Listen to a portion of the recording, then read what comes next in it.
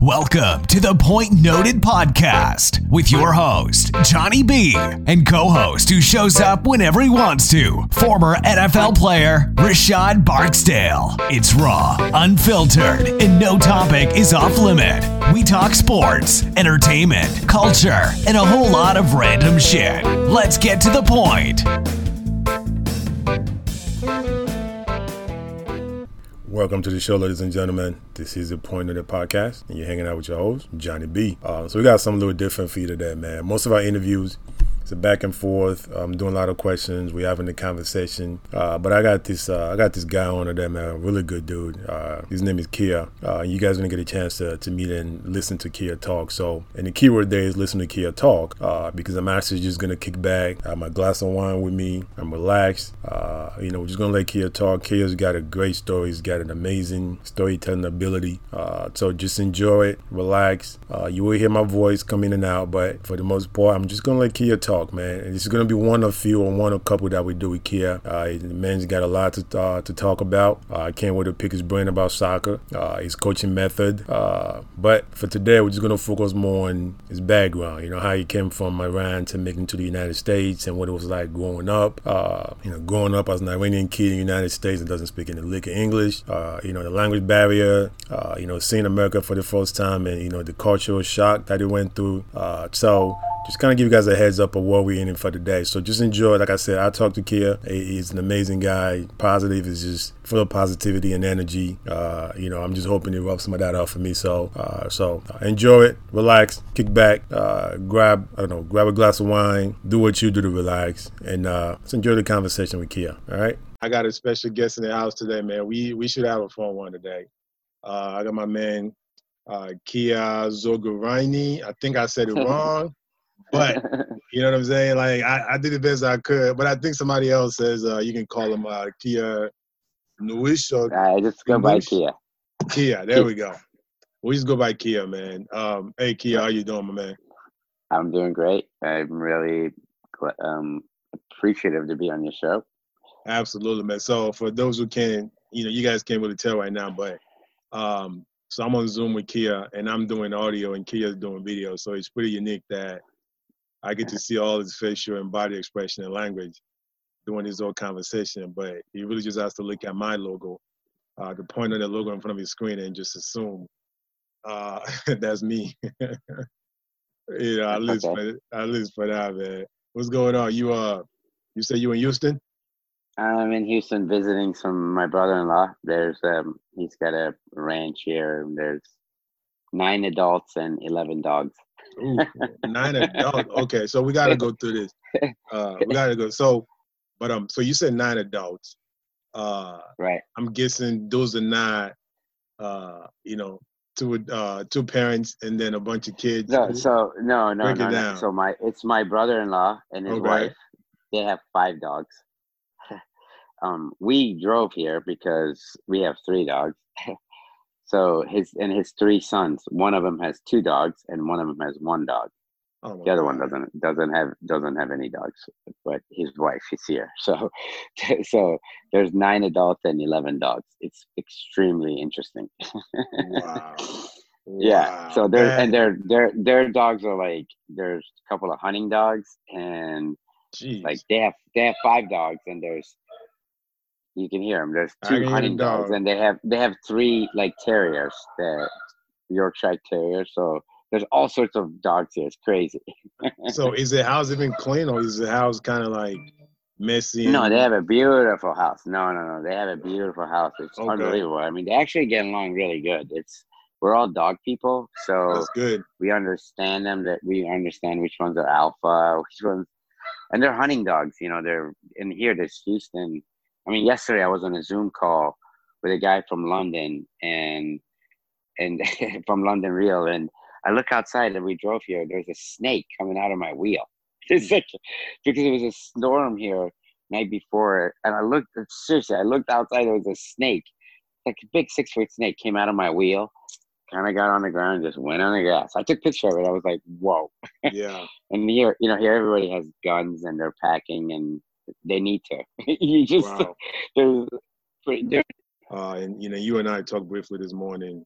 You kind of give a Right. little rundown as well. So I'm just gonna let you start from the beginning, because you were born and raised to about Right. teenage year, I believe, in Iran. Yeah. So I tell this story a lot because I was blessed to become a professional soccer player in America Okay. in 1983. I was the youngest, shortest, lightest person to sign a professional contract in America. Okay. But my story is a little different because I tell that to all the kids.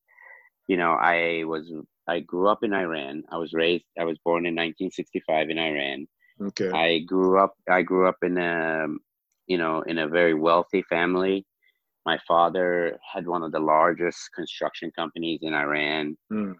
And, he was always gone because he worked on big major projects. He was gone 3, 4, 5 months at a time. Right. So I remember, growing up, just, a lot of traveling because of my father's job, having a lot of maids, drivers, but I never see my father because he was gone a lot. So now that I look back, why did I, what was my path? Why did I turn who I am? And I look back, well, when my father was gone a lot, and at 5, my mother got cancer. Mm. My mother had breast cancer, so they went on Europe for treatment. So now my mom and dad are gone 3 months, 6 months at a time. Wow. So You were how old at this point? I was 5 and 6. 5 years old. I was 5 okay. years old. So yeah. So I remember spending this time when they were gone with me and the ball, which I wasn't allowed because we had a really big home. I wasn't allowed to own a real soccer ball. I actually didn't own my first real soccer ball until I came to America. I had tennis balls, ping pong balls. I rolled up socks, whatever I could to just be with a ball and next to a wall. Mm. My brother, I had one brother, it was a younger brother, and I'll tell the story later, but he died at 27 from brain cancer. I've actually lost my whole family to cancer. Wow. He was 27, so he didn't like playing with me when I was growing up. I was 3 years older than him.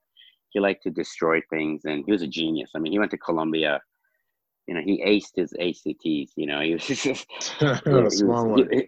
I'm 5'5". He was my younger brother, where he was 6 foot tall, and Wow. he had like straight hair. So my father was a tall man. My mother was 4'10", and so I was the firstborn. To my father was a patriarch. And I remember him, being very wealthy, and he spoke, and everyone listened. He took care of. I remember his story. His father died at 4, so he was a breadwinner for his family from the time he was 5. He had to make money. So I learned my hard work and my work ethic from my father, because he always taught me, a man works hard and he provides. So, working hard, and I coached 40 hours on a weekend. I can do just working hard is in my DNA, and I got that from my dad. So I was being raised in Iran, and I wasn't allowed to play soccer, but in the streets. So I watched it from the window, and I was in love with the game. And I'm actually the reverse of every American kid, because here in America we start playing soccer at 4, 5, 6 years old, Right. and then we learn the strategies and tactics and everything else. I'm actually the reverse, although I am a product of American soccer. So I moved to I was growing up in Iran. I wasn't allowed to play in the streets, because we were wealthy. So I watched from the high rise, and I played from the high rise in my head with the kids. And I watched TV. Soccer was on TV all the time, so I watched it constantly. So I understood the game. And when I was 5 and 6 years old, right when my mom had cancer, my mom had cancer. My dad took us on a Europe trip because we were going for the treatment for my mom. But we flew into Spain, so I saw Barcelona. He took me to Barcelona, and then we went to Germany. I saw Bayern Munich, and then we went to London to my mom's treatment. We went there last because we had to stay there for a couple of weeks, so she had to get chemo. So my dad took me to the Man United game, which was actually in London. They were playing away. So ever since I was 5 and 6 years old, years ago I had had the luxury of meeting Dan Quayle, which he wrote Talent Code. It's a great book, and he talks about that talent and why is talent, how is talent formed? Why certain places have talent, create the best talent in the world. And like there's a school in Jamaica that makes all the runners. Or there's a place in Russia. Why is that? And he said, he talks about passion. That's important, passion, and passion needs ignition. I think that trip, I got my ignition. Oh, okay. I had the ignition that I love. I fell in love. So ever since I was 5 or 6 years old, I don't know, when I would go to these games and I loved the game, I would daydream that a scout would see me. Or today, I'm sitting in Barcelona, I'm daydreaming that they pick a person in the stands to go play with them. And as I'm watching the game, I'm daydreaming that they picked me and I'm playing with them. When I played in my high rise by myself with a tennis ball, we had a long hallway, which was marble floors. So I would go one direction and I would hit a ball against a wall, and then I would go the other way. I'd be the other team. So I would constantly play two teams. I'd be both of them. And I would, in my head, I would broadcast it like it's on TV. Like it's on TV, and I would absolutely. And I did that, now that I look back, is because I didn't feel missing my parents. I played constantly with a ball, because when you play all the time, and I'm really hype, if you meet me, I'm super hyper. I sleep like 3 or 4 hours a day only for 30 years. My metabolism is through the roof. I burn calories at rest. It's just, man, you're a different man. Super high. Well, I'm super high. I'm everything in my body. I'm 55 years old. I don't need to warm up. I can just boom, go. Yeah, I'm fast twitch muscle. Yeah, I can't even do that. If I go out right now, stop running, I'm done. No, well, so yeah, the Lord's kind of made me that way, and I think indoor soccer. So here I am. I moved. We were really wealthy. I'm going through a revolution. I'm actually very studious. I read a lot, and I used to, get into deep conversations with my father. I remember I was 7. I asked them, "What does nothing mean? How can you have nothing without having something? Right. You have to take something away." Right. So I'm having this conversation with him. Then I asked him, I remember he was gone. He was gone for like 3 months. Like he'd just come home, and I was really excited to talk to him. But I think I really frustrated the heck out of him. And I asked him, like, "So Dad, would I be a Muslim if I wasn't raised here? If I was born in Africa, would I still be a Muslim?" Because my father practiced Islam, and I learned my faith from him. Right, of course. So he said, well, I really frustrated him because I just asked him about the nothing question. Then I brought up the religion, and he goes, "Well, why don't you go study all of them and decide for yourself?" Because I asked him, isn't that brainwashing when your parents pick your religion? And he said, "Well, just go study it and pick for yourself." And that's exactly what happened in my life. From the age of 7 to about 40, I studied all of them. And at 40, I became a born-again Christian. I accepted Christ, my Lord and Savior, and I understood the story. And I studied the human story. I read Joseph Campbell and all the comparative mythology and all the religions in the world through my 20s as I was a soccer player. So I didn't go to this. Let me take you back to my coming to America. So I'm going through this revolution, which is crazy. I'm seeing our own people getting shot, and they're talking about, fighting the monarchy and the Shah, and how the religious leaders were talking to we want freedom. We want freedom of speech. And, my teachers were saying, if you die for Lord, you're going to get 72 virgins. And, wow, that's a lot. Yeah, and the soldiers only have 10,000 bullets. There's 10,001 of us, So I remember being at school, and then we would all go to demonstration, and everybody, millions of people were shouting the energy, and all of a sudden the soldiers would show up and just start shooting. Wow, that's and crazy. I hear, it took me years that if you ever heard a bullet go by you, it sounds like a bee, like and it hitting your body, it sounds a lot like a watermelon cracking a watermelon, because I remember running. I remember running and people dropping next to me left and right, and they were just getting shot. Or the helicopters coming from above and they would just shoot. And your own soldiers. So I lived through a year of that, and there was demonstration and just seeing people get shot. And yeah, I mean, my teacher was really grooming me to be anti-West, to escape and go to become my teacher was grooming me to be a PLO fighter. They wanted me to say, well, yeah, they told me. I remember her. She was a young teacher, and you never believe what book she gave me to read. What? The first book she gave me to read was Communist Manifest, which is insane for a Muslim. That'll tell you what a false religion it is. In the name of Islam, my teacher had me read the Communist Manifest to become a freedom fighter for Islam. How messed up is that? Yeah. You know. Yeah, and then, when you think about it, I'm sure there's a lot of kids like you in that school that were getting fed the same materials.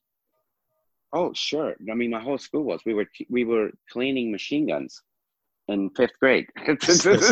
That's not a school. No, we had to clean machine guns, and they were teaching us how to make Molotov cocktails. Bottle, put soap, styrofoam, nail, and here, just throw it to the soldiers. And we had to make them. And I mean, I remember making them, and they were giving them to the freedom fighters. And so it was Civil War. And my parents didn't want me to do that, but a couple of my buddies were. I remember sneaking out. We had curfew for about 6 months. You couldn't go out at 9 p.m. and military curfew. And I remember sneaking out, getting chased by soldiers, shots fired. You're just a kid, trying to go to your buddy's house.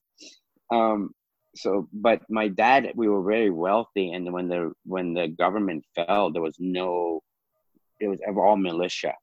So in the town he was at, one of the militias, threw him in jail. And because anybody had money, they were saying you were shot or were executing you. So overnight, he knew that it was not safe anymore. So he came to, he escaped. He came to our town and goes, "We're leaving." So in a black market, he cashed $200,000, which is really $2 million if he went to bank. And we bought 4 tickets on a plane for $10,000 a piece. $10,000, which is really, it should have been like $500 tickets on black market. So he bought 4 tickets for me, my brother, my mom, and him. And overnight we flew. We left Iran. We went to France, and he had found out that my teachers were grooming me to escape. My friend had come and told them that, hey, they're talking to him. And I was considering it, because my parents were Western, had money, and then that's it. We came to France, and I was really upset because, what the heck, I was anti-West. They were teaching us to be anti-West and, Muslim. And then I came to France. I actually really liked it. It was so free and it's so, I can't explain. I don't think those people are, I haven't been back in 40 some years, but what they teach you over there, it's all false religion, and you live in a lie. You totally live in a lie. Right. And you think you're living for God, but you're not. Right. When they're telling you it's God, it's not really God. Really and that's God. Exactly what happened when the religious people took over and they, overthrew the Shah. It completely became the other way. The mullahs, and then all my family's property, everything was confiscated by the mullahs, and mullahs are the religious leaders.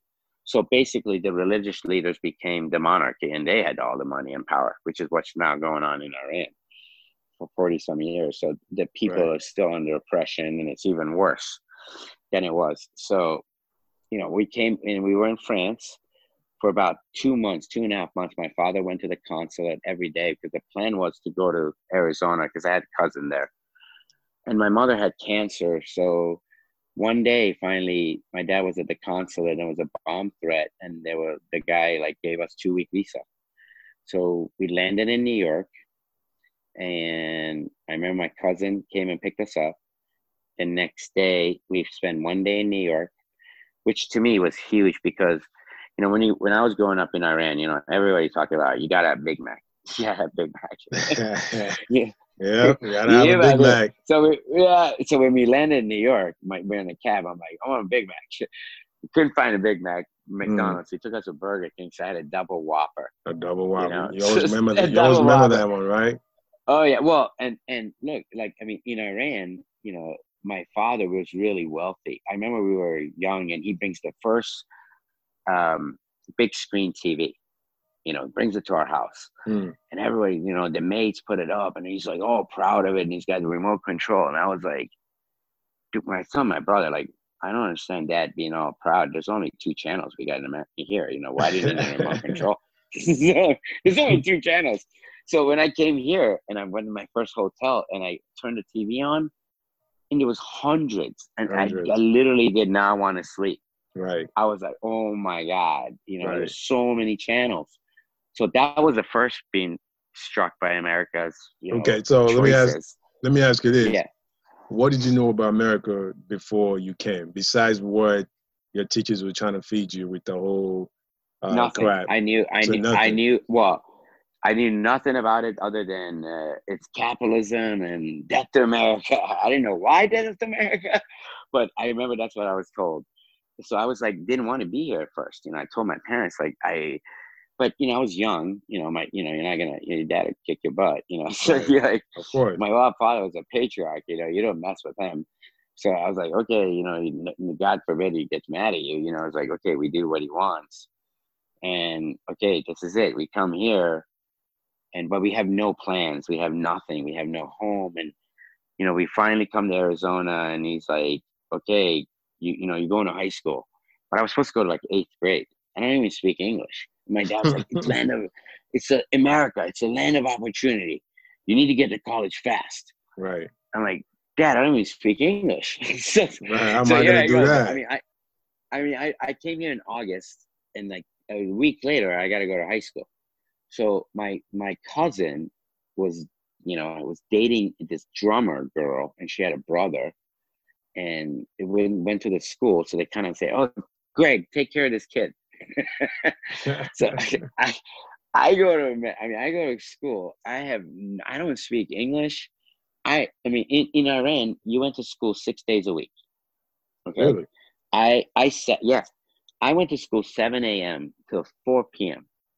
I mean, my math was over the chart, you know, over there. You know, you go 6 days a week. You're in the same class with my table was with 4 other kids. And we had lines on our desks. So you don't cross it because I shared a desk with 4 people. And, you know, elbow crosses in my space.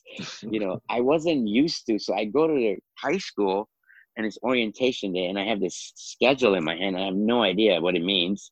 All I knew was like 119 was my classroom. So I go to the first class and I'm sitting there and the bell rings and everyone leaves. I'm like, I'm not used to that because I'm used to just teachers coming in. Okay. So I just sit there. I sat there. So the teacher comes to me, he's like, hey, I think she was asking me what you're doing. So I just showed her my schedule and she's like, hey, you got to go there. So, bro, I was so lost. I mean, but how did you do though that first day being in orientation in class, not understanding English at all? How did you make out what it was saying, or was somebody in? I had no idea what was going on. I was completely shocked. I kind of figured it out on my own. You know, like, okay, well, I got to move classes. Oh, I get it. I have a locker. I got to go there. You know, and the second day, football players threw me in a garbage can. What? Yeah. No reason, just randomly being bullies, huh? Well, here I am. You know, I'm the young. I mean, I look like I literally look like I'm in the 5th grade. I mean, Iranian kid, you know, I'm dark skinned. I'm probably dressed geeky, you know, not like the rest of them. You know, my parents, I mean, like, so till I learned that you got to wear 501s and polo shirts, you know, it took me a while to get that to fit in. Yeah, that's a brand you got to wear in high school to fit in. Well, which is actually a great story, which I tell this story a lot to the kids. You know, I got thrown in a garbage can and I was screaming because when we were in Germany once, we were at a pool and a blonde-haired, blue-eyed boy just spit right in my face. And I don't know what he said to me, but I knew he didn't like me. So I kind of looked at him. I was like, okay, that's kind of disgusting. So that's as much as I've ever dealt with violence. So no one's ever really bullied me or anything. But when these 4 kids picked me up and threw me in a garbage can, I mean, I was terrified. So the first day I was really scared. The second day when they came to me, and this is a story like look, my parents went to Europe and they would come back. They would bring a ton of toys, ton of stuff. One of the things they brought back was Sports Illustrated. Well, you know, the middle finger in Iran is the same as a thumbs up. So it was a picture of a MLB. Someone had hit a home run. They all had their thumbs up. And I had this Sports Illustrated with all these kids with thumbs up. So I took that to school like it was porn. You know, everybody's like, "Oh my God, look at these kids!" Right. You know, they're having their thumbs up. You know. Wait. So when Iran, the second day when in Iran, the thumbs up is the same as the same as the middle finger that we have here. Absolutely. Oh yeah, shit! absolutely. No kidding. Yeah, and so when I got the second day when they're coming at me to do that, I put my thumbs up at them, and they're like, "Dude, are you stupid? We're throwing you in a garbage can. You're giving us a thumbs up." Right. And I was laughing, like I was having this big grin on my face and going, "Who's stupid?" So, and one of them really felt sorry for me. They're like, "Hey man, leave him alone. He's just a kid." You know, and I'm holding 2 thumbs up, and I'm telling them, so I'm gonna start using that. I'm gonna start using that thumbs up now. So they stopped bullying me. They really, they stopped bullying me. They kind of left me alone, but they still because I came here. Remember, I came here in August, and then the Iran hostages happened. Remember, the American hostages. So. Right. There was the whole country wore those T-shirts with Mickey Mouse, with middle finger, "Hey Iran," or I was being called Ayatollah. So, and they all would come to me, and I would walk down the hallways with my 2 thumbs up, like holding them up straight up, with big grin in my face. Well, I've always treated every adversity in my life with smile in my face, big smile on my face. You can't. If you look at my Twitter, I mean, it says you can't break us, but it really started with "you can't break me." YCBM, you can't break me. You can't break me. You can't break me. You can do whatever you want to me. You're not gonna break me. You can beat me. You can push me down. Whatever you do to me, you're not gonna break me. So I had that attitude. I always had that attitude, because I was a little guy, and I'm gonna survive.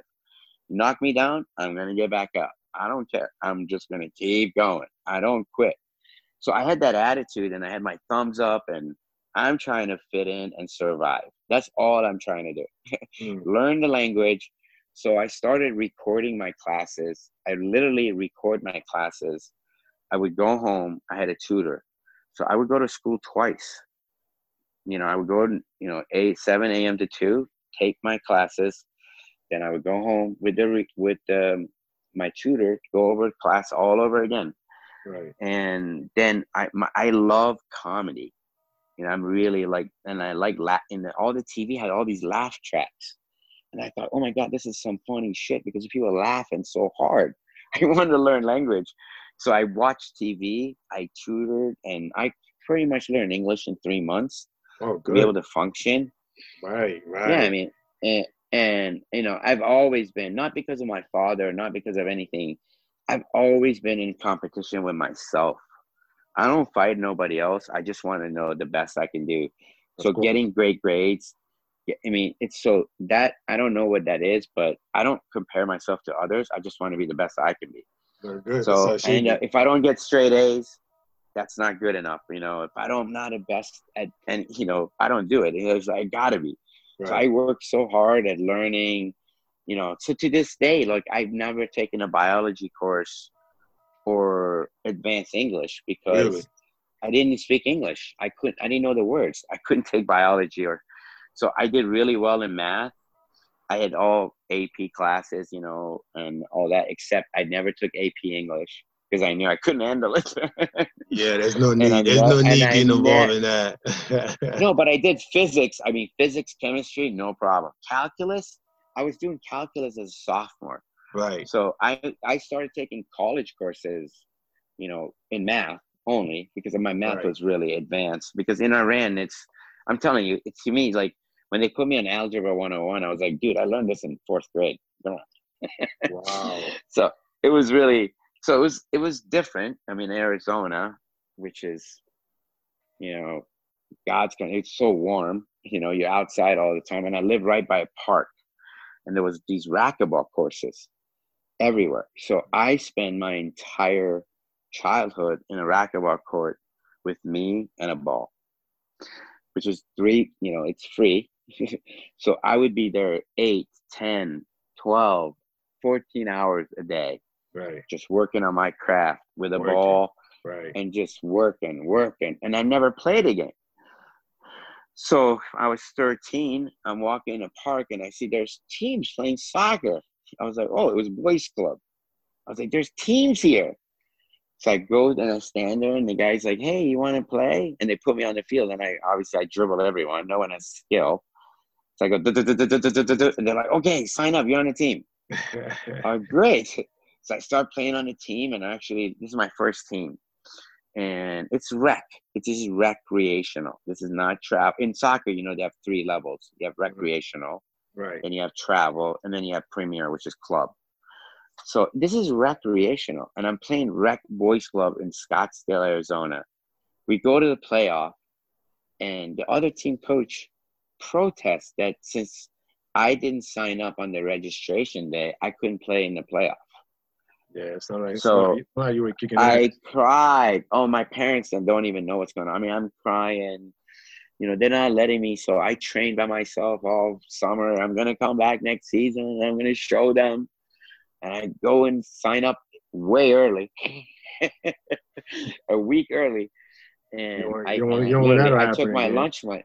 Why? And my parents wouldn't pay for it because my father was a patriarch, and my father did not believe in. He was an engineer. So if you don't become an engineer, you're a piece of crap. Okay.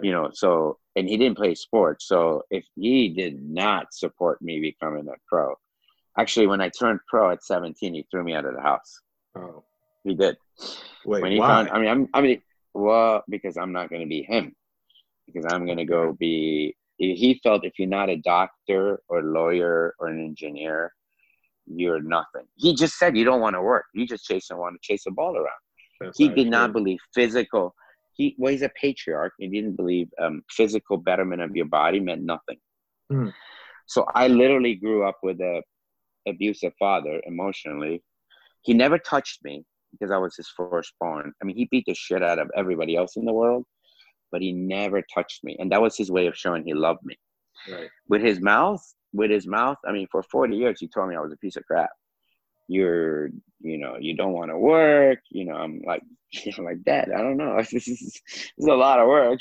Right. So, but he never really supported it, and I understood him. He never had a childhood, so he didn't know how to love. I got it. I wasn't okay. I mean, so I just end up, from the time I turned pro, I just was living my life. I wasn't too close to my family, which is, I regret that now because my mom died really early and then they all died. But I come in, I'm growing up in Arizona, and I take enough signatures for my team to have a high school team my junior year. So I played tennis the first year. I actually tried to play football my freshman year, but yeah, when you weigh 100 pounds, right? 100 pounds. Yeah, you out of your lane on that one. Well, I went to one practice, and I remember I was playing safety, and I ran across the field, and the line. And nobody throws in high school, they all run. So I'm playing safety, and the running back gets free on the right side. I'm running with them on the left. I run across the field, and I chase this guy across the field as hard as I could, and I hit him as hard as I could. He just stepped out of bounds, and I bounced back like 10 yards and I concussion. And I was like, that's it. I mean, this game is not for me. So I didn't know. I just wanted to play. So I went to tennis. I started playing tennis, which is really where I learned mental toughness. Mm. So I played 2 years of tennis for my high school. And I was the type of player that I knew that my opponent, and I didn't like to, if I knew I could beat him, I would always fall, I go down love 30 and I come back and beat him.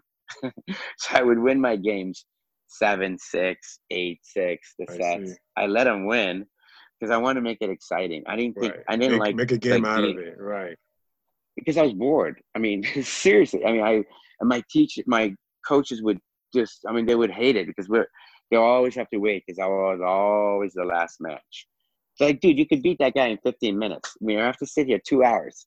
Why? And I wouldn't say anything, but it's the way I liked it. I didn't take anything out of beating someone 6-0. Right. But years later, I learned, that's actually the you know what cruelty is? Yeah.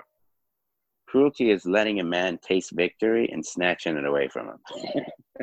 I mean, That's cruelty. But did he really taste victory though? Did he really taste it? Well, I mean, well, they tried. Well, they right. didn't know, but I mean, the competition so, was still going on. I learned. Well, I learned mental toughness. I really learned my mental toughness from tennis. I was a huge Bjorn Borg fan. So I watched Bjorn Borg, and Bjorn Borg used to sit in a back and rally. And that's what I would do. I would not make a mistake. I'd let the other guy make a mistake. Right. so I played tennis, because I didn't have anything else. So I got enough signatures. Meanwhile, I left the boys' club. I was playing for Salvation Army team, in Phoenix. And I was the only white guy on the team. So I'm seriously, my center back had a child. He was 17. He had a kid. Well, we know what he was doing. The team was. Well, I'm just telling you, this was like, there was all Spanish and African American, and I'm Iranian. There were this guy, Peter Dua. I never forget it. He was a great coach over there, and he worked with the inner city kids. So I got on that team, but then I realized, look, if I want to go to college, I need to be on, a team that, like our practice field, the grass came to your knees. I mean, it's hard to play. The grass is up to your knees to play soccer. So a gentleman from Tempe Pumas, there was a guy who was actually an FBI agent. He was a coach. He owned the team, and he said, they asked me to come and play for this team, which I was the only non-white player, because my team was now all white boys, blonde hair, because they were wealthy. They played in the inner city, and they went to tournaments, and I couldn't afford it, so they scholarshiped me. They say, hey, the movie Kicking and Screaming? Get it to the Italians. Get the ball to the Italians. Right. I was the Iranian. Give it to the Iranians. Give it to the Iranian. Because I could dribble. I had skill. Well, see, that's crazy you said that, because, I've met a lot of Iranians and Iraqians and Middle East and all kinds of foreign players, and they always have that technical ability. Even now, I believe the last World Cup, the Iranian team was pretty good with the ball. Yeah, very, very good. Same with the Saudi Arabian team. Yeah, very good with the ball. Right. But you'll see that individual player in the States, but you can never see it on the international level for the national team. Right. Yeah, I mean, don't start me on that with our American soccer. We're gonna get into that. I've been in this system for 30 some years, and that's, our system, our American system, frustrates the heck out of me, because I've been in it and I don't like any of it. I mean, listen, the worst thing that can happen to any American is to become a pro in the MLS. You know how many kids I've had go because they don't get the fair chance. The American kids don't get to play. They bring all these washed up foreigners because it's so corrupt, and the agents are getting paid. And well, I mean, they're not all washed up, though. I mean, I think a lot, but a lot of it. When you come to America, you're selling out. You're not. In soccer, you got to play at the highest league, as high as you can go all the time. That's why. But the MLS is not the highest league, so there's a reason why you come here. No, exactly. Because they want to make the money, and they're like, when someone leaves EPL and comes to America and plays in the MLS, it's like you leaving NFL and going to Pop Warner. Yeah, but doesn't that depend on how old you are when you leave and what team you play for? Sure, that's what I mean. You're selling out. When you get older, you go for the money, not for the league. So in our sport, right, that's how it should be as an athlete, right? You get older, you can compete at the highest level. And if you want to play for a little longer, you got to go to where you can actually still be a factor. Well, depends what kind of a pro. Okay, so this kind of froze right now. But a lot of us, I'm like, look, I mean, I played 17 years, and I should have quit 4 or 5 years before that. But I was experienced. I couldn't let it go. It's so hard. You want to keep playing, and I knew I knew, and I was so experienced that I didn't even have to work hard to get away with it. But I knew in my own heart, I knew my skills was gone, my legs were gone.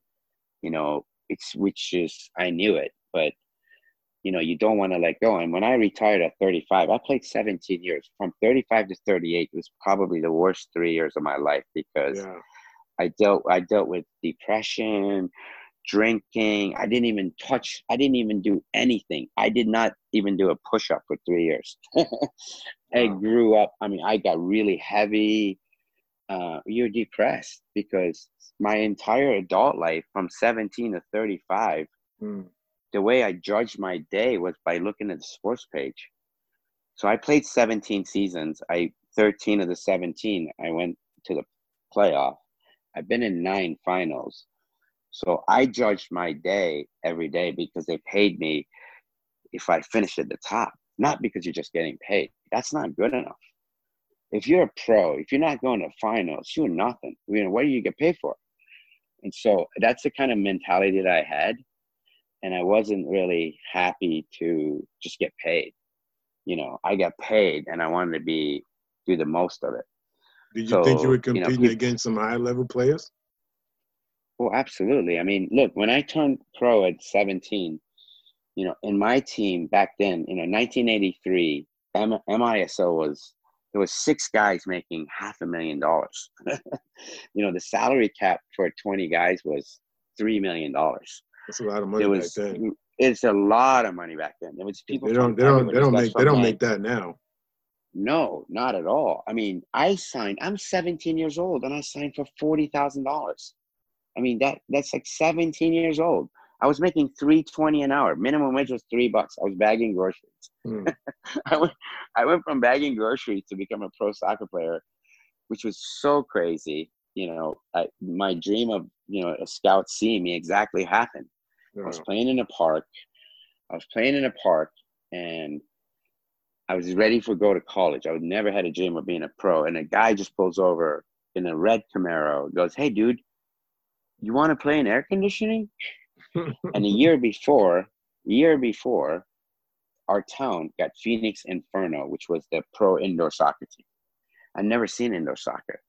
I've only seen. So I gathered my lunch money and I went to a game. And when I'm at this game, I fell absolutely in love with the indoor game. It's like hockey. When the goal was scored, they shot these flames because we were the Phoenix Inferno. Right. And you felt the flame in the stands. And I never forgot that, and I scored my first goal. Those flames went up and I felt it a couple years later. So here I am. I absolutely fell in love with this sport.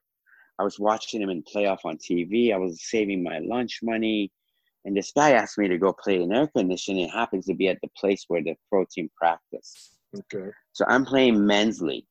I'm 16 years old playing in the men's league. I'm the only kid that's playing the men's league, but I could hold my own. You got to be really good to get that done. Well, look, and I look back now. From the age I was 13, I played U15, U16. I never played my own age. Never growing up. I played from 15 and 16. I played U19. I was playing U19. The team in Tempe that I was telling you about, the guy with the FBI, that was a U19 team. I was playing with 19-year-olds. So I was always in an environment where I held my own. So when I went back to my own element, I could dominate. But I didn't shine. And I use that now in coaching. For 30-some years that I coach, my best players played their own age, and I play them up. And I play them sometimes 2 years up. So I play, and I know the kid. Well, and I know a kid. So if I know a kid is going to be a center mid, and he's a great center mid, well, I play him center mid with his own age, but I play him in the back with the older team. So I teach him how to play. Right. So I teach him how to learn the game. Then I play him 2 years up, which he has to sit on a bench, which he learns how to sit and come off the bench. So I've used because I didn't have a coach, my first day, so here I am in Phoenix. I'm playing in this men's league, and the coach sees me on the field. And they had this thing in Phoenix where it was a great idea. They had a tryout. It was $100 to try out, and they were going to pick 4 of the pro players are going to make 4 teams. They were going to pick 12 players and play in the league for 8 weeks, which you are coached by 4 pro players. So I went to watch it because they were supposed to be 18 to try out. I'm only 16 years old. And because I played in the men's league, and one of the guys go, hey, let Tia play. So they threw me in.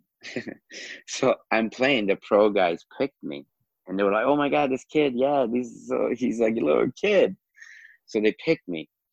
And I make that one of the teams. So Miami, I begged my father to give me $100, you know.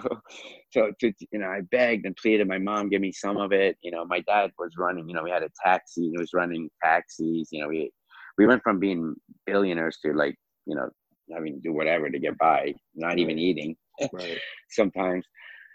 So I play in this 8-week league that I'm learning, and I'm playing once a week, and the games were at 9:00, and it was an hour away. So those nights I didn't get home till midnight. I had to get up, go to school next day. It was really hard, and I'm borrowing gas money. It's an hour away. My buddies have to drive me. It was hell. So then at the end of 8 weeks, there was a tryout. There was an all-star game. Well, in the all-star game in our town, there was a guy named Mark Curlin, who was a local boy, because back then you needed 3 Americans on a roster. And our team had one guy, Mark Curlin. He went to school in Arizona. He ended up kicking actually field goals. He was on the cover of GQ. I mean, he's in 6'4", blonde hair. He was a big boy, right? You know. And his brother, his older brother, was playing in this men's league with me, and he was one of the all-stars. He got in a motorcycle accident on his way to the all-star game. So they go, Kia, go play in the all-star game, which I'm not supposed to play. And they felt like, Kia, you're here, go play. And I always have my shoes with me. So I went in the All-Star game, and I scored 4 goals. That's how you know you're a ball player. When you go everywhere, you always got your shoes. You ready to go. Oh, brother, I was always ready because I never got picked because I'm little. If they picked me, I was always ready. So I scored 4 goals that game, you know, and everything goes my way. And the coach was Tony Simoes, which was he played for Benfica in Portugal in the 1960s. He played in the World Cup. He's in Pele's all 10 top 11 pick. So this guy is a world-class player, and he's our coach of the Phoenix team. And he says, Kia, I want you to leave high school and come play. I'm like, I'm a junior. I can't do that. I can't drop out of high school. My father would kill me. So I said, no, thank you. I'm not going to do it. So I went back to my school. So, and I was kind of depressed because I said no to him because I know I couldn't drop out of high school. Right. And so I chased my colleges, where I want to go. I chased everywhere, Harvard, University of Pacific, Azusa. Finally, I signed, University of Bridgeport in Connecticut. I sent them tapes. The guy never came down, and he gave me a scholarship, which is to this day is like, wow, you never even see me play, bro. And I'm like, little kid, he gives me a scholarship, and which was little, and I'm going to go there. I paid for my dorm, and then the coach calls me. He goes, hey, man, I have a tryout. I've invited 40 people from around the world on a preseason. There's kids here from England. There's kids here from South America. They're pros. Come for 3 days. It's at least a good tryout for you. Come and get a workout. I was like, okay, I'll go. So I went for 3 days, and there was like 2 days, and they were doing all sorts of testing. And I was the one they picked. I did really well. And he goes, look, we think you can do it. We really think, we can invest in you. You're not a pro yet, but we think you will be in 3 years. You're either going to be one of the best players in this league, or you're not going to make it. So we're going to give you that's a pretty wide extreme. Yeah. So be the best and not make it. That's kind of wild. What they told me, he goes, by your 3rd year, you're either going to make it or you're not made for this. Okay. So my contract was actually $24,000 with a $15,000 signing bonus my first year. It went from $24,000 to $40,000 to $80,000 to $120,000. because she gave me a 4-year contract.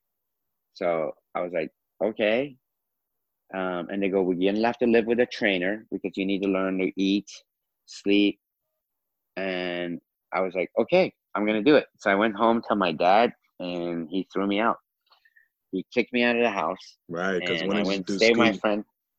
Yeah. So so I'm at my friend's house. I'm talking to my general manager, and they're like, well, you better get him to sign the contract because you're not 18 and we can't sign you.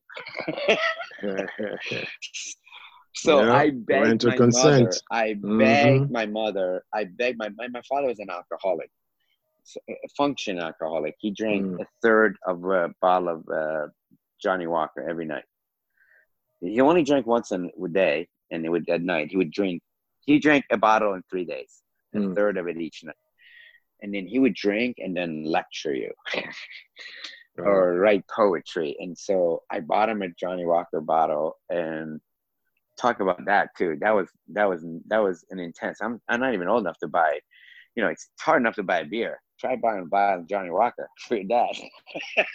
I think I borrowed money from like 5 people, I think, to be able to pull this off. And somehow I got him a bottle and talked to my mom.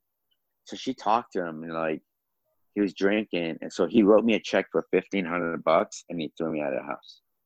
And he signed my contract and my lease because I couldn't get a rent either. So I became a pro. Good. So that was it. And then, which was a whole different journey. Like how that guy treated me, he really knew what he was doing.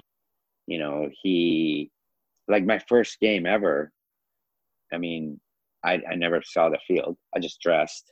My second game, the goalie got a penalty.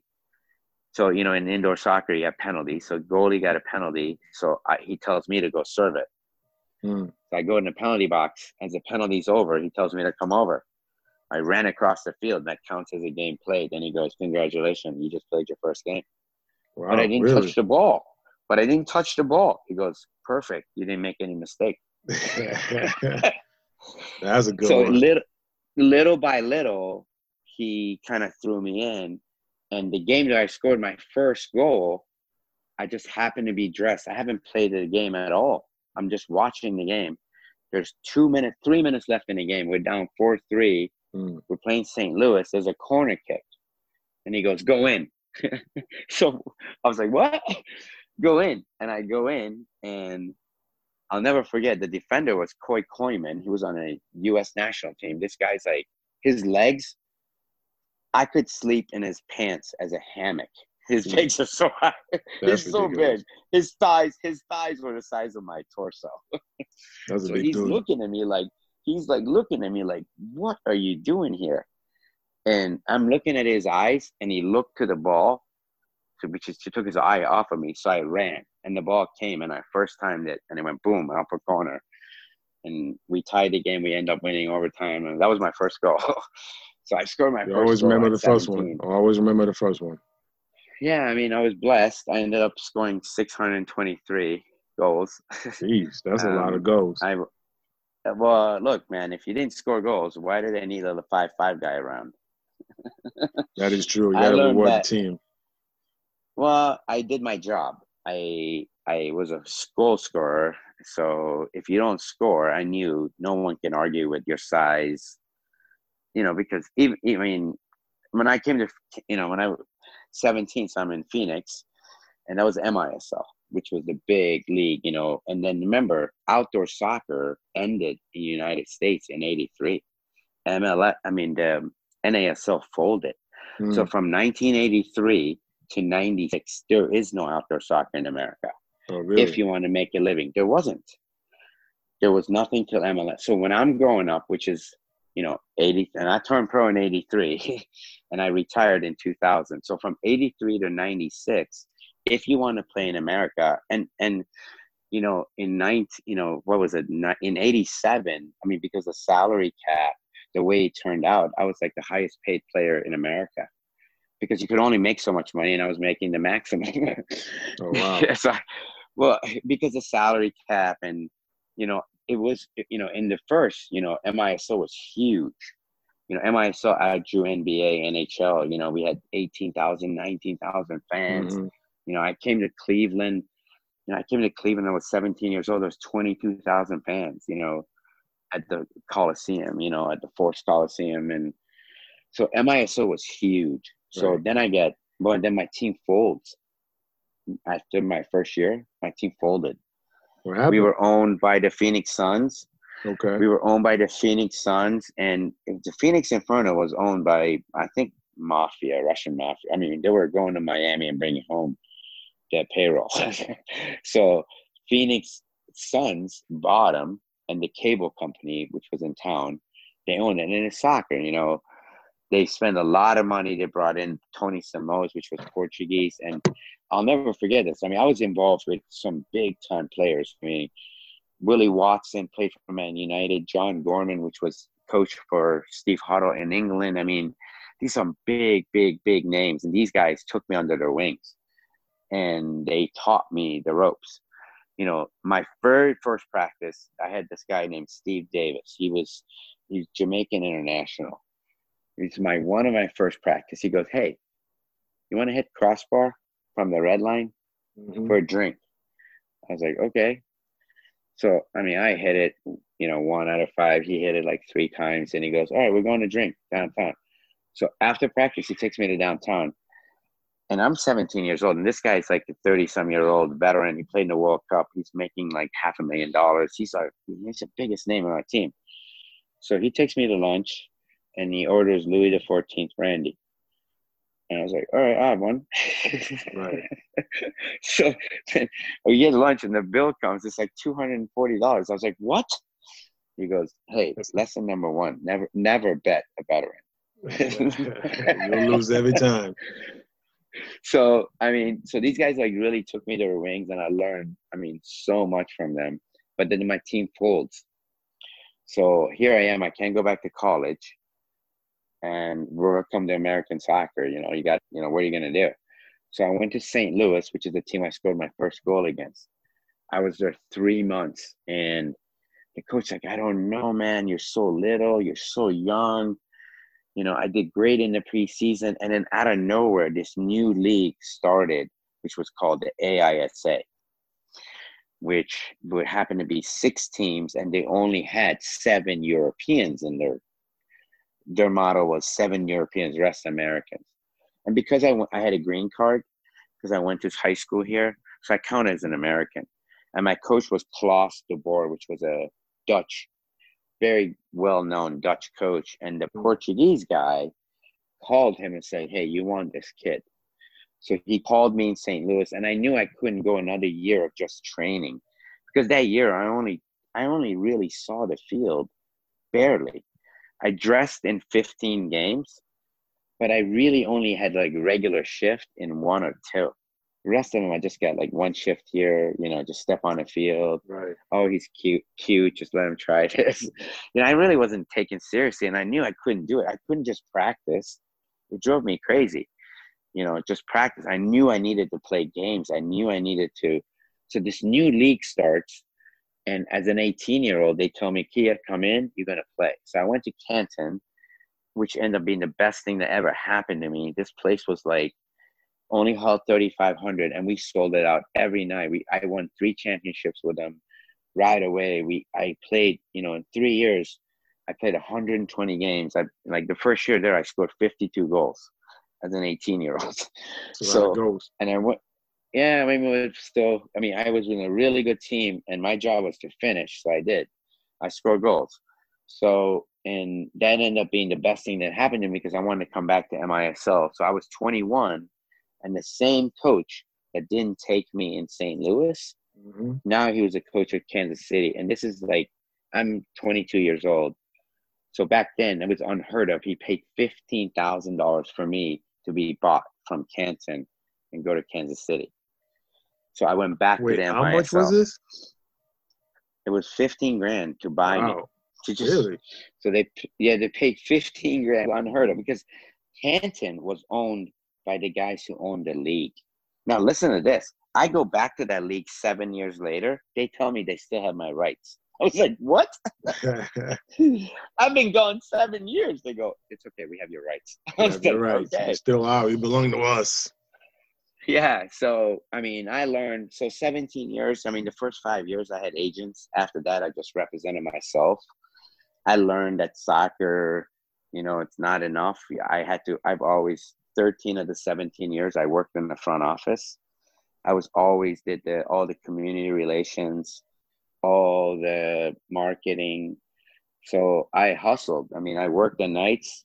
So pretty much all my life, I made as much money in nights and in the summers and I did for the whole year playing. So in the summers, so the day I turned pro at 17, I did hear a voice that said, go teach it. So I went to my team and I became a coach. So I became a coach at 17. So I literally been coaching youth. I got my first state job, high school job as an 18-year-old. I was an assistant coach at an 18-year-old at a high school, which I ended up, Glen Oak High School, which I ended up coaching it for 7 years. My son ended up going to school there. Yeah. So I coached because I thought, as a pro player, I thought it was my duty to coach high school for my community. Right. So I was in that community, Canton, this is football town, brother. Massillon, Canton. My first year I had 0 kid, 1 kid play year round. After 7 years, I had 80 kids playing year round. We had our own homecoming. I had 5 teams. 80 kids played year round. We had our own cheerleaders. We had our own homecoming. So, I mean, I turned it around from soccer being this. Well, it was a sport for rejects in the beginning, and when I was like, no. So we end up being like best buddies with the football team because the football coach was my Fred Thomas. He was my neighbor. So, and I'm a youth, I'll do anything for youth, and for the young. So I was helping the kickers. So the football players would come to my practices and we would go to theirs. And we kind of created it. Look, in what I do, I've learned from soccer and coaching, it's about building a culture. That's what I do. I build a culture. So in a culture and coaching, modeling is the best form of learning. So whatever I'm teaching to the kids, I walk the walk. I eat the way I do. I exercise the way I do at 55 because I'm a model for these kids. So I got to do it because of them, not because of me. So that's why I train the way I do and I put myself through hell because you're a model. You stand up for kids and you can't just tell them what to do. You got to show them. And if you're not doing it yourself, then you're just talking. And I'm not a believer in that. I mean, I believe in whatever you tell your kids as a coach, you better be able to do yourself, and you've done it yourself. Right. So I've had that standard for years. So, and I do that for coaches. So coaching and soccer has just become my life. And through it, I mean, so many unbelievable things have happened to me. So I got to play for my national team, in 96. The U.S. asked me to play for them. I played for U.S. We went to a tour to Brazil. Played 5 games, scored 2 goals. So what age group? I got for the U.S. national team. I mean, 96. I went to Brazil for 1 trip for the football team, and we went on. We played Spain. It was my first ever to be asked. I just became a citizen. They were actually a year before I wasn't a citizen. They were trying to hurry up and get my citizenship, and they couldn't. So because I'm a political asylum, I got my citizenship through political asylum. I mean, it's kind of complicated. So I don't have a home. There's no way I could ever go back to Iran. I'm a Christian. There's no way under any circumstances I can go back to Iran if I say I'm not a Christian, but I would never do that. I mean, wait, so they still prosecuting Christians publicly? Is that like well, you can't be I'm an American, Christian, right? Well, I'm an American citizen, I'm an Iranian who moved to the United States, who's now an American citizen and a Christian. I would pretty much willing to bet I would be a candidate for internet beheading. No problem. If I go there, I probably wouldn't last. Wow. I wouldn't last long. Yeah, that makes sense.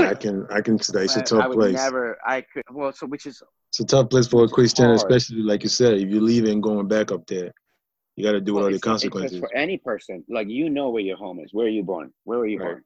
Right. Where are you born? Where are you Oh, born? in Lagos, in Nigeria. Okay, so I mean, you know where your home is. You can go Mhm. visit. I don't have roots like that. I'm more like a hovercraft. I've learned I don't have roots because I can never go back to my home. So my home is United States. America is my home. I mean, Right. I'm a conservative patriot. I've never missed a vote the day that I became a citizen Mm. because I honor it. And I don't believe if you don't vote, you can't participate in the American system. And I Right. love the American system. I don't necessarily agree with all of it, but and in all these years I voted, I've only voted for the winner once. I've It's all only right. voted. But I you mean, keep seriously, voting I because voted you're all these years. exercising your right. You keep voting, Well, exercising your yeah, right. because if you don't vote, you can't complain. You You can't cannot. participate. Right. You have to vote. And I don't vote. For years, I voted for Nader, which is a constitutionalist, because he just said, "Hey, I'm not going to win. It's my right to run, so I want to run." Right. And I do remember in Ohio, they wouldn't let his name on the ballot. They wouldn't let his name be on the write-in ballot unless it was written. I'm like, how is that possible? So you gotta be on a list to be written in. How does that make sense? Which is the Right. only thing about American system that I don't understand. When I came to America, I understood everything in America. You have so many choices.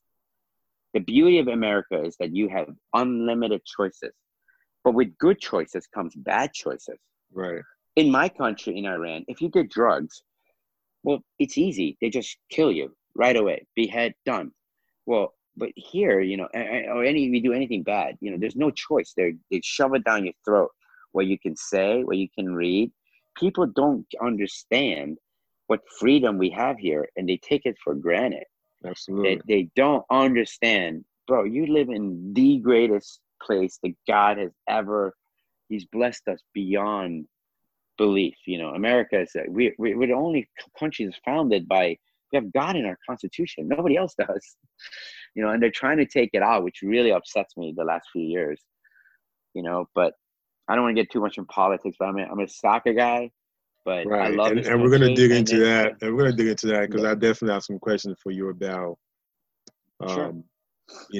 the states of American soccer. I know earlier you mentioned, MLS not being a great place for kids. And there was an article that came out a few weeks ago that most of the kids coming out of college are not really getting drafted in the MLS, and when they get drafted, only a couple actually gets on the roster.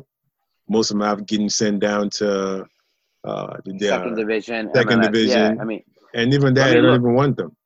Look, I'm gonna tell you a story, and he's by far the best American player that I've ever had, and his name is Kenny Walker. He got drafted he went to Louisville. I sent him to Louisville because Ken Lola, the head coach of Louisville, is my best friend. We played together.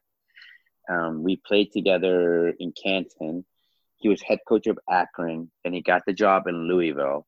And I'm a big, firm believer. I'm gonna have to go up there. I'm gonna have to go up there and go watch practices.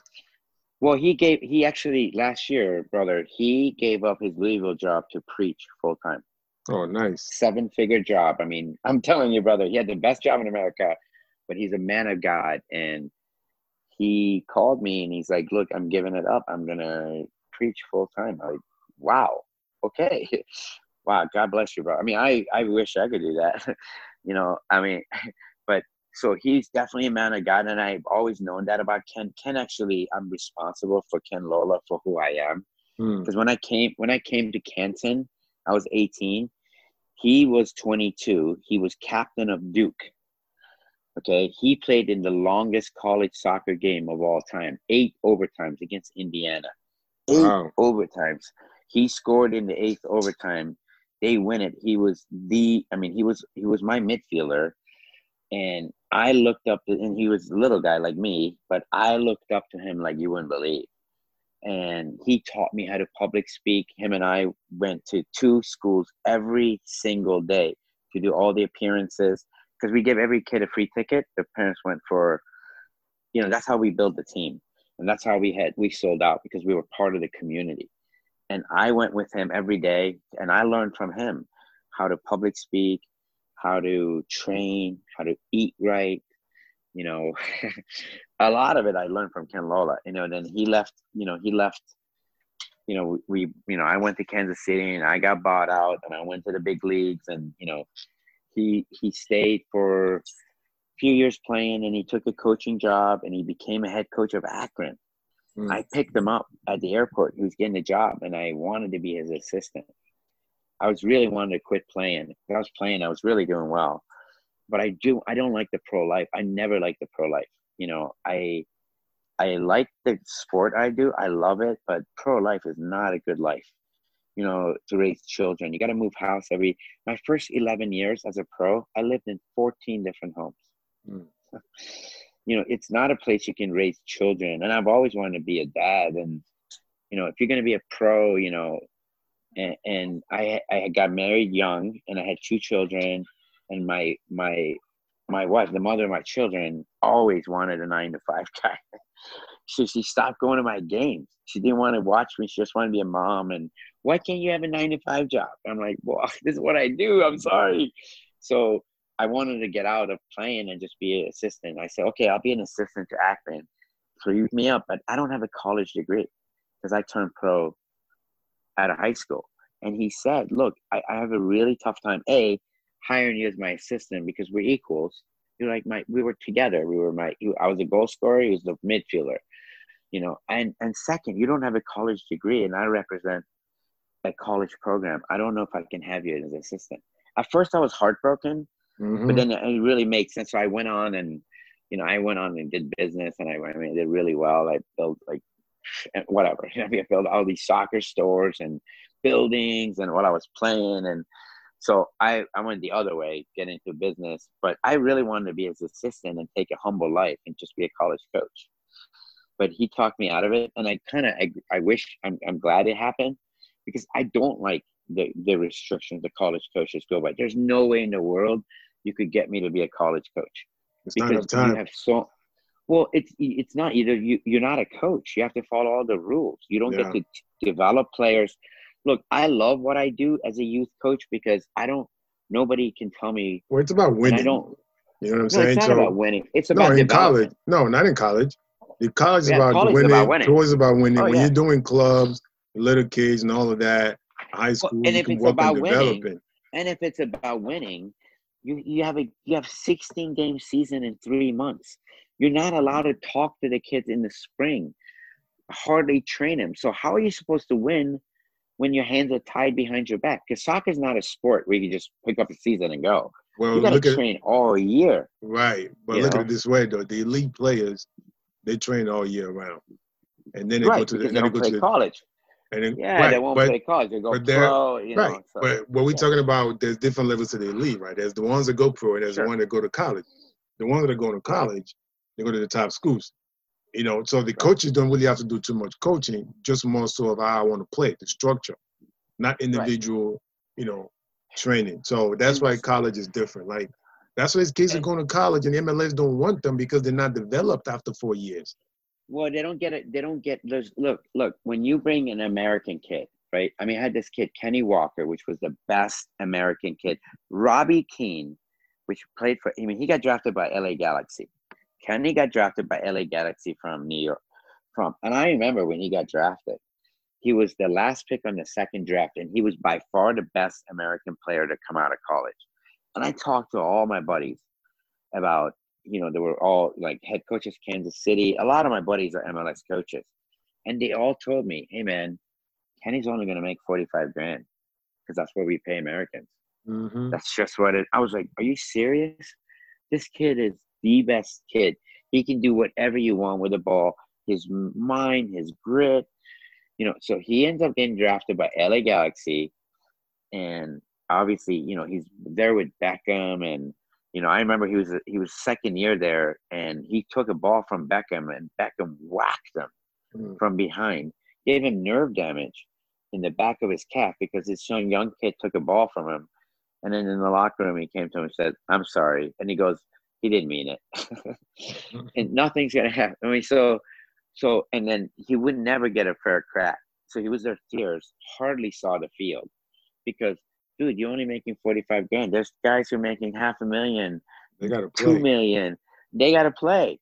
And they're washed up. And it does. See, this is what's messed up. You got to work no matter how hard you work, no matter how good you do. It doesn't matter because that guy came from Europe and he's making big money. We got to play him. So it's completely unfair to the American. Yeah, a few of them here and there, but as a most of them, look, I prepare kids. I never tell kids this, that I've had 54 kids turn pro, and nobody knows that. I told you that today because I don't advertise it. I don't say anything about it. For one, I'm not really proud of it because most of them are not happy. But they say every kid that's with me, we journal. All my kids journal, and I make them journal, and I write to them, and they all in their journals tell me their dreams. I have never, ever, in 37 years that I've been a coach, broken a kid's dream. Even though I didn't agree with it, I don't break his dream. Even if his dream is to become a pro, I do everything within my power to make sure he's accountable to his dream. Even though I don't think he's going to be. It doesn't matter. It's his dream. I don't break it. I don't tell a kid, "No, man, you're not going to do it." No. I say, "Okay, you sure you want to be a pro? Okay, well, if you want to be a pro, don't you think you should be the best player on my team? So just work on that. Right. Work on being the best player on my team, okay?" So I hold him accountable, and I try to train him, help him to get ready, even though I know, I had a player, lost his father, big boy. Oh my God. He was 6'6", like a house, wanted to be a pro, and his feet were not very good. Even though he was a house, his feet were not very good. He looked like a tank, but a guy like me would just destroy him in 2 seconds in front of him. Right. So for years, brother, he trained, couldn't even afford to pay me. I trained him anyways. He would come to my house 5 o'clock in the morning, get a free training. I mean, he would just train. And I was like, okay, as long as he wants to train, I'll train you. So one day I kind of finally said, he went to all these tryouts, couldn't do it. I said, "Hey man, why don't you go as a forward, not a center back?" I'm telling you, people look at you, they go, "Wow, 6'6" forward?" So he went to Minnesota and he said he's a forward. So they signed him. They didn't pay him any money because he wasn't good enough. But he signed a pro contract. They just paid for his apartment. And to his mind, he made it. And he did it a year. Then he became a paramedic, which he should have been. Always like, but it was his dream. Who am I to say, dude, to him, he made pro. He got a pro contract, even though he never got paid. But to him, he was a pro, and God bless him, he worked hard. So I do believe that. And I say that to every kid. It's not just talent. You have to have hard work. I teach humility, hunger, smarts. Humility, hunger, smart. If you're not hungry, you ain't gonna make it. Right. No way in life. Right. You gotta be hungry. Doesn't matter. Yeah. You gotta be, and you gotta be humble. If you're not humble, humility is tough to teach, especially to people who are type A personalities and the best of what they do. But humility, hunger, smarts. Because a lot of guys make it to pros, but it's not just making it. You got to stay there. Stay there. Okay, forget making it. What's it about making it? Are you an all-star? Right. Can you get some bonus? Can you accomplish some goals in the league so they can pay you extra money? Can be. Well, it's not about money, brother. Look, the most I ever made. Well, I mean, soccer, yeah, but I'm saying the most guys, when they get to the pros, you do want to get after payment. You do want to get some good money. The love is right. Yeah. Do you get paid based on the goals you score, the points you get, and championships you win? Absolutely. And the fans you bring in. If you bring in fans, those are the things they pay you for. But ultimately, it's about your stats. And I don't teach that with kids. Like, absolutely, I'm the other way. Like, I don't believe in people who are egocentric or scoreboard centric and they just value their self-worth based on what tournaments they win or how many championships. In youth, that means nothing. In youth, it's all about skill development. I didn't win anything as a youth. Nothing. What did I win? I mean, maybe one tournament, and I became the youngest player in America at 17. I got cut. You know, we have state teams, which is in soccer, you have state team. You know, when you have club, and then they have state teams, and from the state team, they make the regional teams, and from the regional team, they make national teams. Right. Well, I played for my state team in Arizona, 16 years old. I was trying to play as a 17-year-old, and they cut me. They said, you're too little to play soccer. 3 months before I turned pro. And that guy held the same job for 20 years. And I sent him Christmas card for 12 years for thanking him for cutting me and telling me that I'm not to make the state team. I didn't make the state team, but I turned pro. I mean, I have guys here who play for Division I soccer. Division I, for Bowling Green, there's a couple of them. Marquette, they never saw the field. They graduate, they go sign in Spain, Portugal, South Africa. You're like, what? Because, yeah, I mean, hey, in college soccer, I mean, soccer is a matter of opinion. It is. It's a matter of opinion and style. One guy thinks you're good, another guy thinks you're crap. That's just how it is. Okay. Yeah, unfortunately, if you want to play college soccer in America, you have, it's really two things that you need besides knowing people, right? You have to have the pace and you have to have the strength. That's it. Well, college soccer has really changed. I mean, 10 years ago, college soccer didn't look anything like pro soccer. College soccer now looks a lot like pro soccer. Some teams do. Oh yeah, like I mean, Louisville, Indiana. Yeah. Wake Forest, Virginia. They're good. I mean, they're pro factories. I mean, no, not necessarily, because like I said, the stat shows that very few players are getting drafted. When they do, very few are actually getting playing time. True, but they're making it. They're getting drafted though. But I mean, you get drafted and then a year, right? You don't want to be in the USL. You could just go right out of high school. But that's the reality of American life. If you're going to be an American soccer player, so, you're playing in the USL. I mean, that's just how it is. They're not getting. I don't agree with it. I don't agree with it. But I mean, look at USL right now. What USL is doing right now? I mean, USL right now, they're making all the players take a pay cut because of the COVID. And if they don't agree, they're just going to fold the league and start over another one. Yeah. Because I mean, I'm telling you, American players and American soccer, we never had bargaining rights, unions, nothing.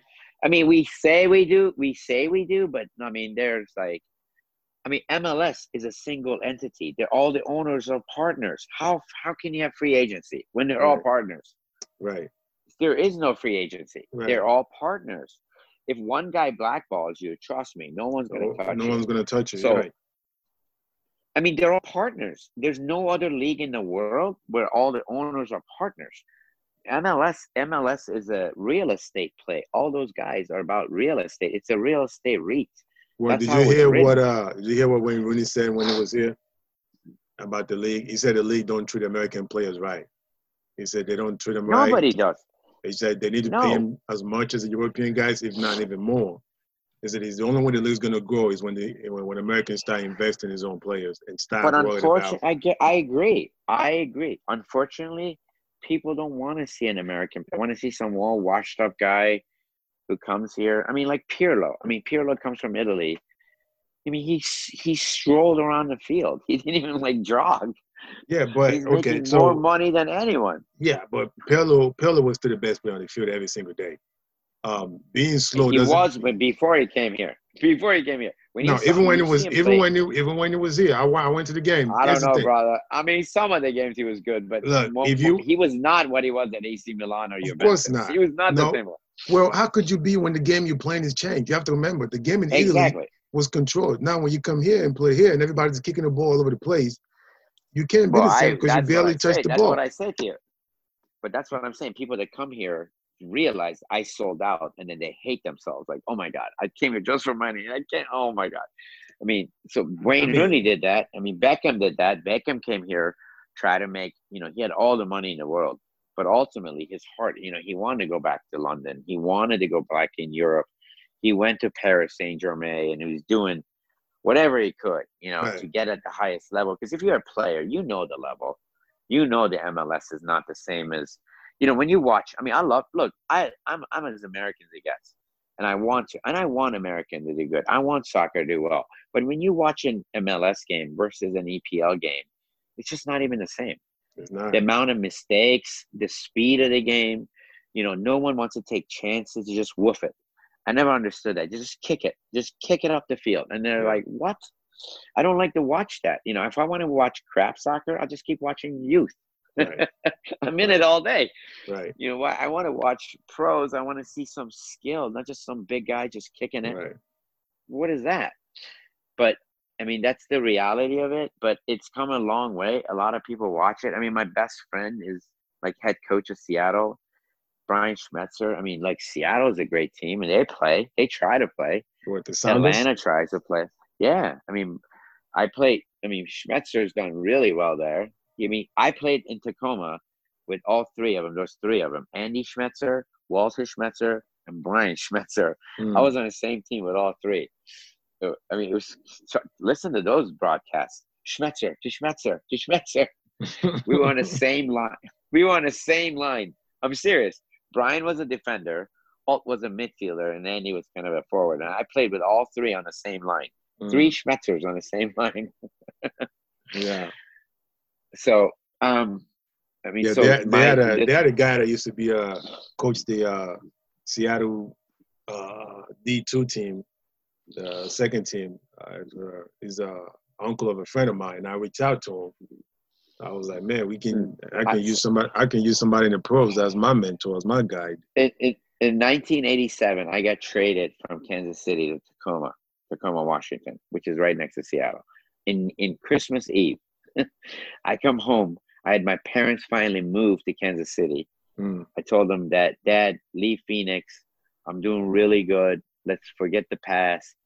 I'm one of the most popular players here. I got a big contract. I'm building a house. I build my house, my first home. Move here. He moved there. I went to his house for dinner.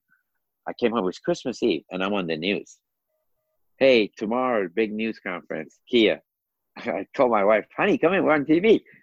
So she comes in and they go, oh, the Kansas City Comets have decided that Kia and Barry Wallace are traded to Tacoma. I was like, what? That's how I found out. That's how I found out. I found out that I was traded, and which ended up being the best thing that ever happened to me, because I left Kansas City. I went to Tacoma, and that's when I became my first All-Star.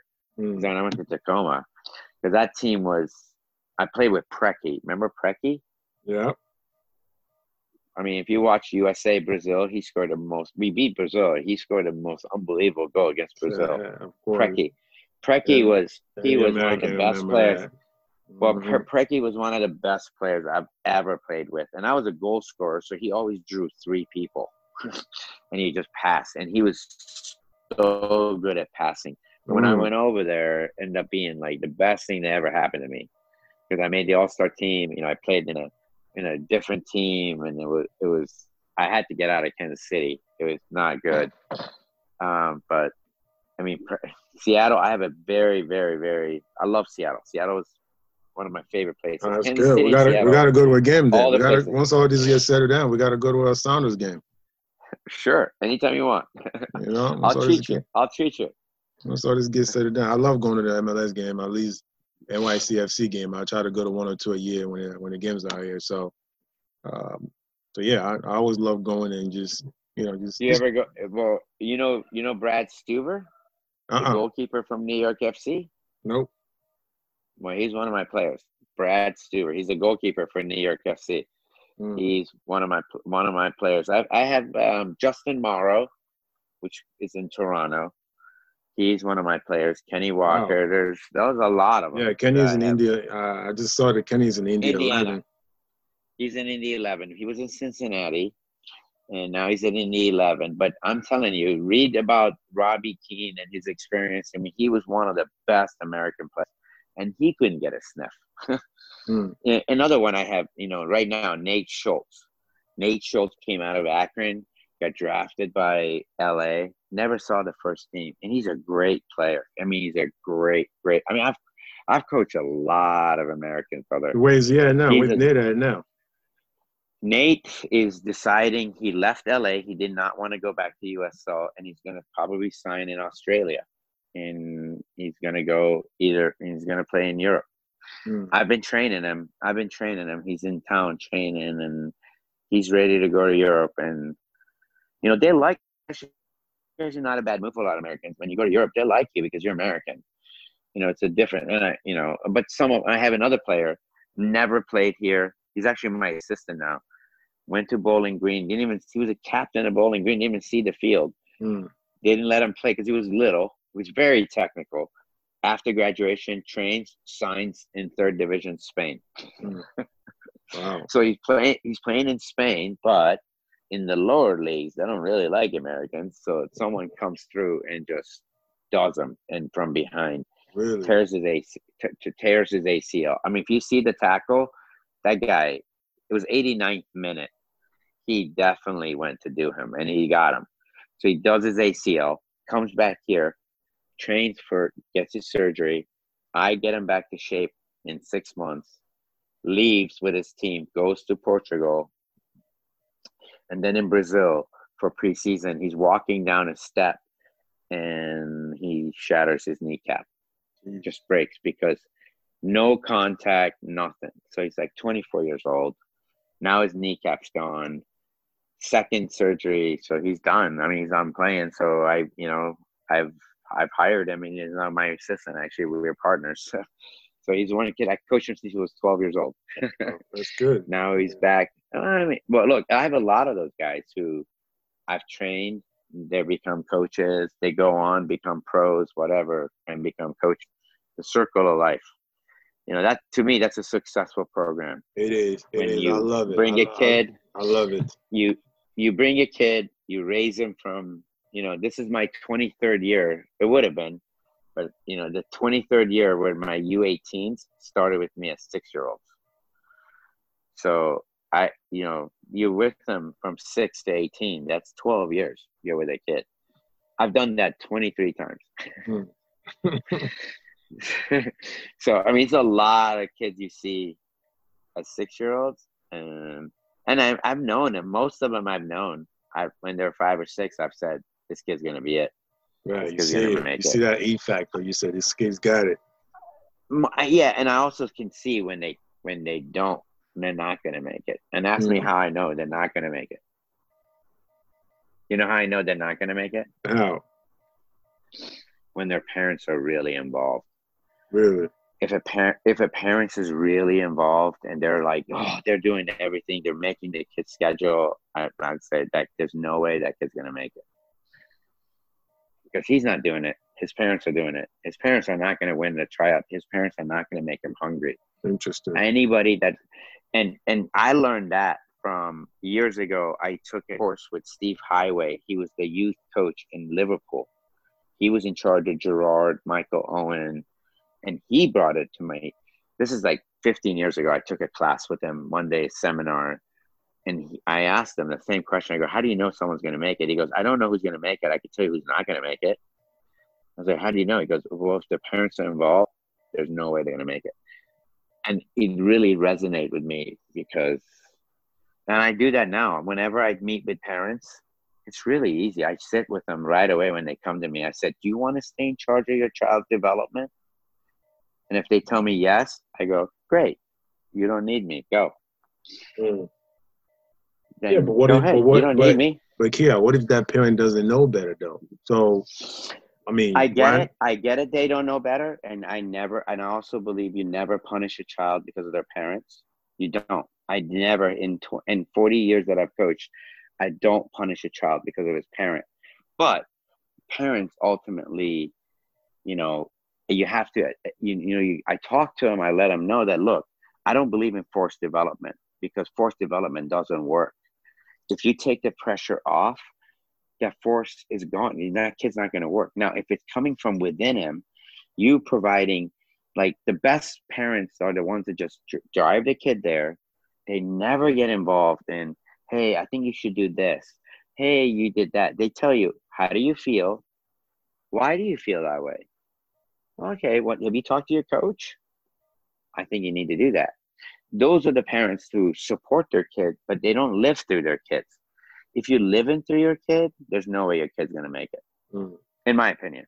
I haven't seen too many. And if they do, you know, I've had a parent who really literally paid. I know they paid for their kid to make it all the way to the pros, to send them to England, to buy a sponsorship for the team so they sign them. But ultimately, the kid's got to play. The kid's got to play. They can't do it. Right. And if you can't do it and the parents not good enough, okay, you're not going to make it. I mean, that to me is, you know, not really making it. Making it is, you know, you need connections. There's no way in life you're going to go somewhere. And this is what I do for my players. I've been around for a long time, but I don't never recommend someone to somewhere where I don't think they belong. And I've never lied to a college coach in my life. I don't. Because it's my reputation. I let them know if a kid has baggage. I let them know if I think, you know, the kid has, you know, I'm honest with them. Right, absolutely. Well, you have to be honest with the college coaches, because if you lie to a college coach, he's never going to recruit from you again. No way. If you give him a kid, and I always tell them my honest opinion, and my players know that, and I say my players, look, man, I got to vouch for you. If you're not a model citizen off the field, and you're like every other kid, because if you look at the stats, you know what percentage of kids go to college in soccer? Do you know that? No. Okay. Well, I'll play it out for you. Every year, there's 600 to 800,000 kids playing high school soccer. Okay. There's another, you know, 100, 200,000 kids who are playing club soccer. Okay. And then there was academy, which was about 15,000 kids playing soccer. So it's about 1 million kids playing soccer. They're seniors. A lot. Right? Roughly, right? Well, every year, there's only about 66,000 to 7,500, depending on the year, freshman positions open in all divisions. Think about it. Count all the I mean, I've actually literally done this. If you count all the colleges that are available, NAIA, Division I, Division II, Division III, on a single year, there's no way you have 24 spots open in a team, right? You got juniors, seniors. There's only so many freshman positions. So that fluctuates between 6,000 to 7,500 a year. On a good year. On a good year is a lot, you know, 6 to 7, maybe 8,000. Well, at 1 million, if 6,000 to 8,000 get to go to college, what's the percentage of that? It's less than 0.1%.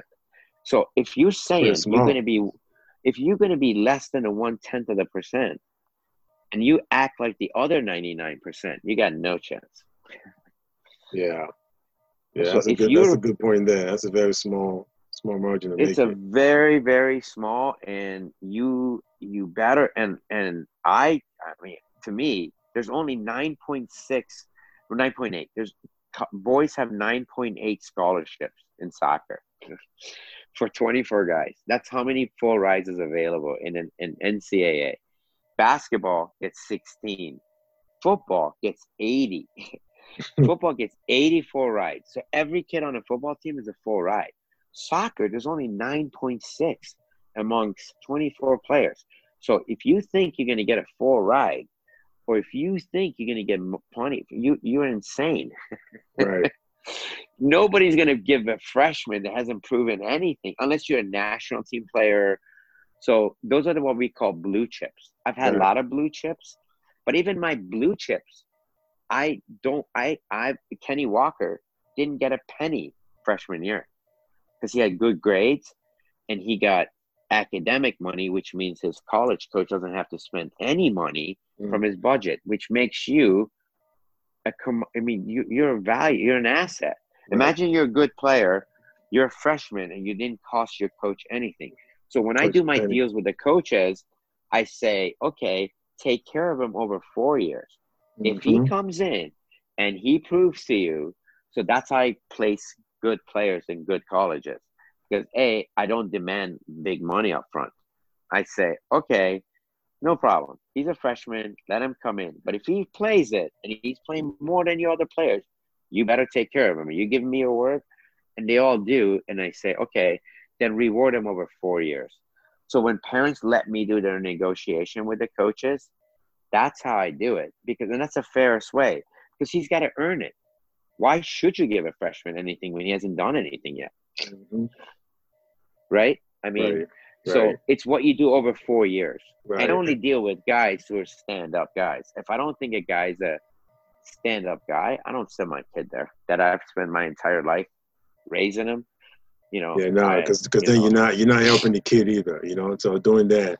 No, it's more than. Look, there's more than. I told you, in coaching, there's transactional coaching and there's transformational coaching. Right, transformational.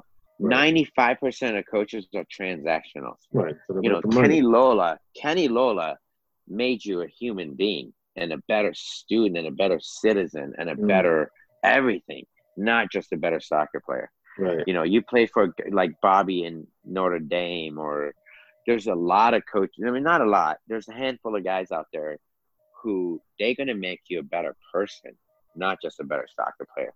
Right. And a good soccer player is good at everything. Because if you're not good at everything off the field, you're not a good soccer player. Right. If you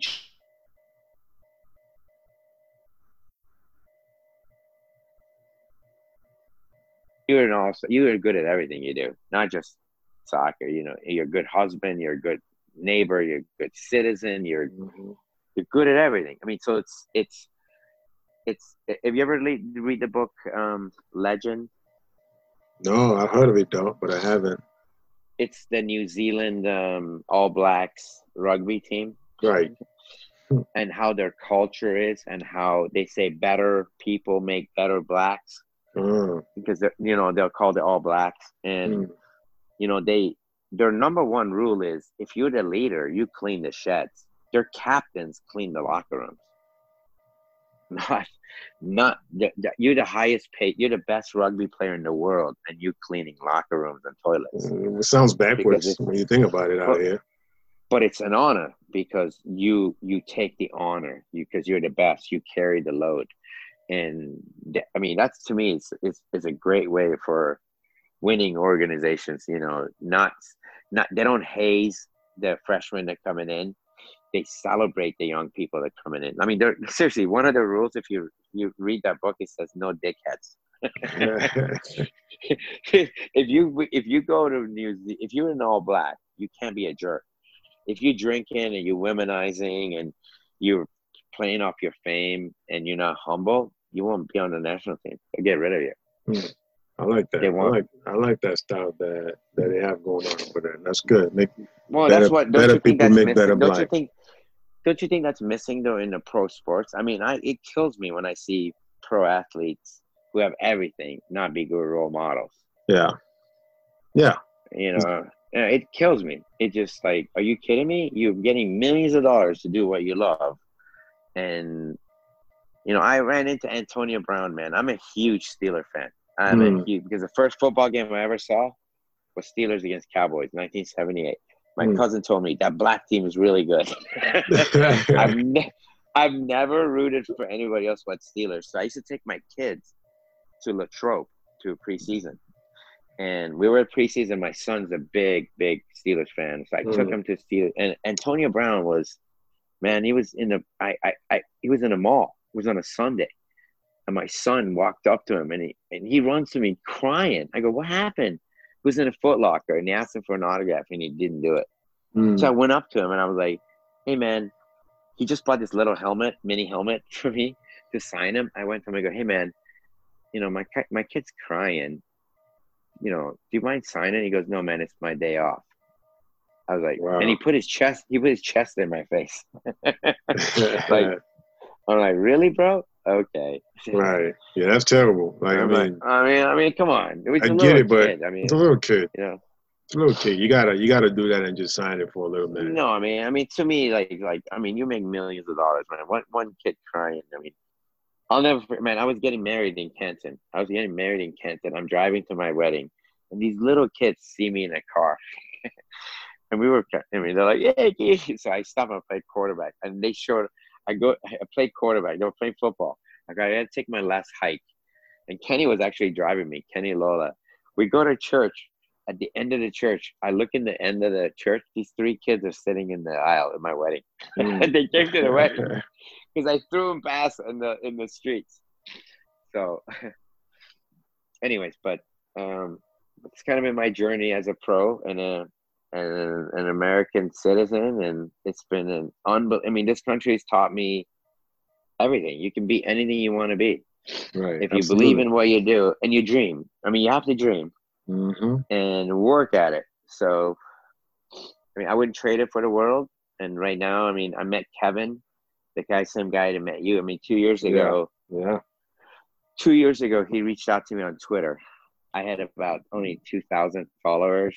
About 35,000 impressions a week. Nothing, I was just tweeting. He reached out to me. He goes, hey, man, you want to know how to spread positivity? I was like, what? He goes, I've watched your tweets. I want you to, here's what you do. Use my content, put your own words to it. And then when you retweet it, I'll retweet it for you. So no matter what I put, nothing, I wouldn't get any action, but he retweeted. So in a year and a half of spreading positivity, and I talked to him, and he's the most genuine, nicest person. I don't know what the Lord just has in my heart. He's a good guy. He's just a good guy. And he knows so many people. Like, he contacted you for me. He's told Dell about me. He had me on a podcast, and he does it for a lot of people. It's not just me. He knows so many people, and he said it to me, look, we need as Christians to spread positivity, and that really hit home at me. So, Twitter is my ministry. I through him, now I'm at last couple of weeks ago, I was 14 million impressions, in a week. So and I owe it all to him. I've said it to him, he's really changed my life. And the amount of people now that reach out to you on Twitter that want, hey, and they I had an old lady that, didn't have anybody because of COVID. They didn't have anybody to go visit them. So every morning through Twitter, I say hi to her. Right. She's in California, and just so many. And I owe it all to Kevin. And then he connected me with you. So the Lord has always put in my heart to tell your story and witness. Yeah. And what I've learned from my faith is, number one, being a pro soccer player, when I became baptized in a lake in Peachtree City, Georgia. When I accepted Christ, I was 40 years old. I've studied all the religions, and I consciously knew the story. I understood it. I understood how there was a fall, and through the fall, the Lord put the plan in motion. And if you read the Old Testament and the ancient texts, which I've studied the ancient texts and the prophecies and all there's no way in the world that Torah is not the word of God. The first 5 chapters of the Bible, there's enough manuscripts from all over the world, from different times, word for word, it matches it. There's no way a bunch of people sat and wrote that and they copied it, and they could do that from different eras. So I'm convinced of that. The Old Testament, and then the story, and I understood it. So through one man, he put the plan in motion to get us back. And that's Jesus. If you believe, and if you believe, and my father was a born again atheist. I took care of him his last days. He didn't have faith. He lost his brother. He lost his son. He lost his wife. He was really angry with God. Right. And for hobby, I didn't tell you this, but for hobby, for years, I debate atheists and naturalists on Kialu, on Twitter. I used to. I debate. I like to debate. I do apologetics. And most people, I've yet to meet a true atheist. Most of them are angry with God, or they're mad at God. So, which means like, how can you be mad or angry at something you say doesn't exist? Doesn't exist, right? Right. You know, you need God. You need God. In order for something not to exist, it had to exist. I mean, there's a great book by, it says, it takes more faith to be, Frank Turek, it takes more faith to be an atheist than it does to be, it does. It takes strong faith. And I've yet to meet a true atheist. Most of them are ex-Catholics who some happened to them at the church and they're just mad at God. Right. You know, and their hearts are hardened and they don't want to believe. It's not that they just can't. So I've never had the blessing to harvest. I plant seeds. You know, I know that's what God wants me to do. I just plant seeds. Plant seeds. You're a good man. I plant seeds, and I know somebody else got to water it. Somebody harvests it. Somebody's going to harvest. I've never been and you know, maybe one of these days the Lord will bless me that through witnessing and someone would harvest, say, okay, I'll give my life. Because I have learned, you know, once you surrender, I mean, becoming a Christian was, you know, but until you really have a relationship and you let them change your heart from inside out, you're not a Christian. Right. You know, and that you have to have a relationship with them. So, I mean, I've learned that. I'm a baby Christian. I'm only 17 years into it, so I'm ready to go to college now. You know, just leaving high school. That's pretty funny. Yeah, but yeah, no, we definitely have. I think, you know, we have more. I think a religious conversation to have. I would love to have another one. We have. Sure. We have anytime more. Brother. We have more soccer stuff because I definitely have some questions for you regarding the game. We gotta talk. Obviously, we gotta talk Manchester United. You know, my team. Yeah, my team as well. So we definitely, I think it's a good little introduction to both of us. Do you have rubber ducks, Manchester United? I own 2 rubber ducks. When they win, the black rubber duck comes out in my shower. When they're losing, the red one comes out. Yeah, I'm just pissed when they're losing, and it's not just losing; it's just when you're playing bad and you're losing. I hate terrible soccer. I don't even mind. Like, I get it. We all can win every game, but if I see you play the right way and you lose, at least I can be like, okay, you know, like I can be mad with loss, but not angry. Well, we've been struggling for years since Sir Alex left. Yeah. So, I think finally Ole would get it right though. But yeah, I mean, the last few years have not been fun being a Manchester United fan. Yeah. All right, brother. All right, my man, Kia. I appreciate it. It was definitely a good all-around conversation just to listen to you talk about life and share some of your experiences, and definitely hearing how you're doing with kids and getting all these guys to the pros, man, and leaving a good mark. So I know we're going to have a lot more conversation. I know we're going to link up some more and talk some more. I look forward to it. So absolutely, man. Thank you so much for making this happen today. Okay. God bless you, brother. All right, Kia. Okay. God bless you. Thank you. Bye-bye. Bye-bye. You've been listening to the Point Noted Podcast with Johnny B and Rashad B.